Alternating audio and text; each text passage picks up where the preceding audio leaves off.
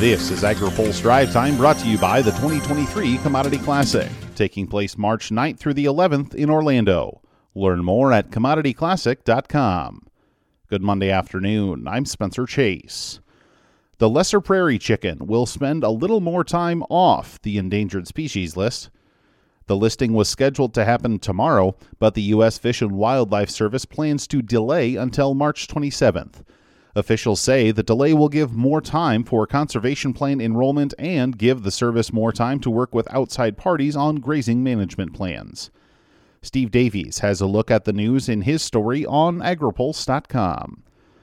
In other news, the Department of Agriculture is creating a new assistance program for organic dairy producers and boosting another program for the rest of the industry. The new Organic Dairy Marketing Assistance Program will be administered by the Farm Service Agency to help smaller dairy farms. The $100 million effort will give eligible producers up to 75% of their current projected marketing costs in 2023 based on national estimates. Payments are capped at the first 5 million pounds of annual production.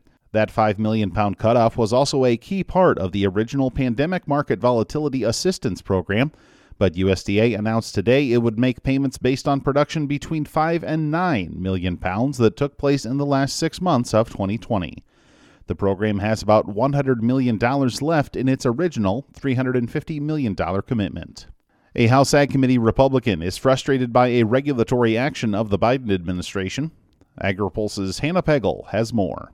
An Oklahoma congressman says a proposed Waters of the U.S. rule from the Biden administration would give the federal government too much control. Several ag organizations have already filed suit over the rule due to jurisdiction concerns. Former House Ag Committee Chairman Frank Lucas spoke on this week's AgriPulse Open Mic. He says he is disappointed the Biden administration is changing the definition of WOTUS once again. You have to remember, there's a really high percentage of Biden executive appointments for carryover people from the Obama administration. It doesn't really surprise me that they would resurrect the issues that they thought were so important in the Obama administration. I had hoped that we'd put this to rest finally, but like Groundhog Day, it just keeps coming back. Lucas says the states and local authorities should have control over water systems. You don't want the federal government standing in your garden or in your pasture or in your field or your parking lot or the front yard of your business telling you what to do. States have done a good job of regulation. We should not dramatically expand the federal government's reach over each and every individual in this country. Lucas has been tapped to sit on the House Ag Committee just in time for the writing of a new farm bill, which he believes can be passed on time in the upcoming year. Listen to his full open mic interview on agripulse.com. Reporting in Washington, I'm Hannah Pegel. Finally today, the nation's pork producers are going to have to keep their eyes on a wide variety of variables this year. EverAg and Partners for Production Agriculture economist Steve Meyer says feed costs will challenge producers this year, but that pressure could ease. We're not going to get away from these corn and soybean meal prices in the near future. Help is on the way. We're going to increase our soybean crushing capacity about 20% over the next 3 years. And when we do that, we're going to crush the beans for the oil, and there's going to be a lot of meal available. So that's going to help. Meyer says the industry might need to weather some lighter demand, but it should also look at its production planning with the loss of a facility on the horizon.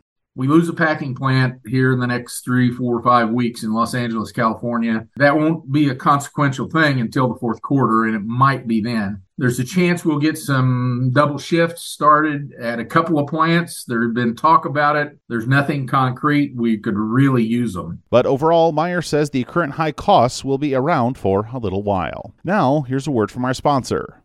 You put everything you've got into securing the next generation of your farm. So why not take it a step further? Commodity Classic is America's largest farmer-led, farmer-focused educational and agricultural experience, where you'll find thought-provoking education, a huge trade show with the latest ag technology, and networking with thousands of farmers who are preparing for the next generation just like you. Join us in Orlando March 9th through 11th, 2023. Learn more at commodityclassic.com. That's all for today's Drive Time. For more agriculture, trade, environment, and regulatory news, visit agripulse.com. Reporting in Washington, I'm Spencer Chase.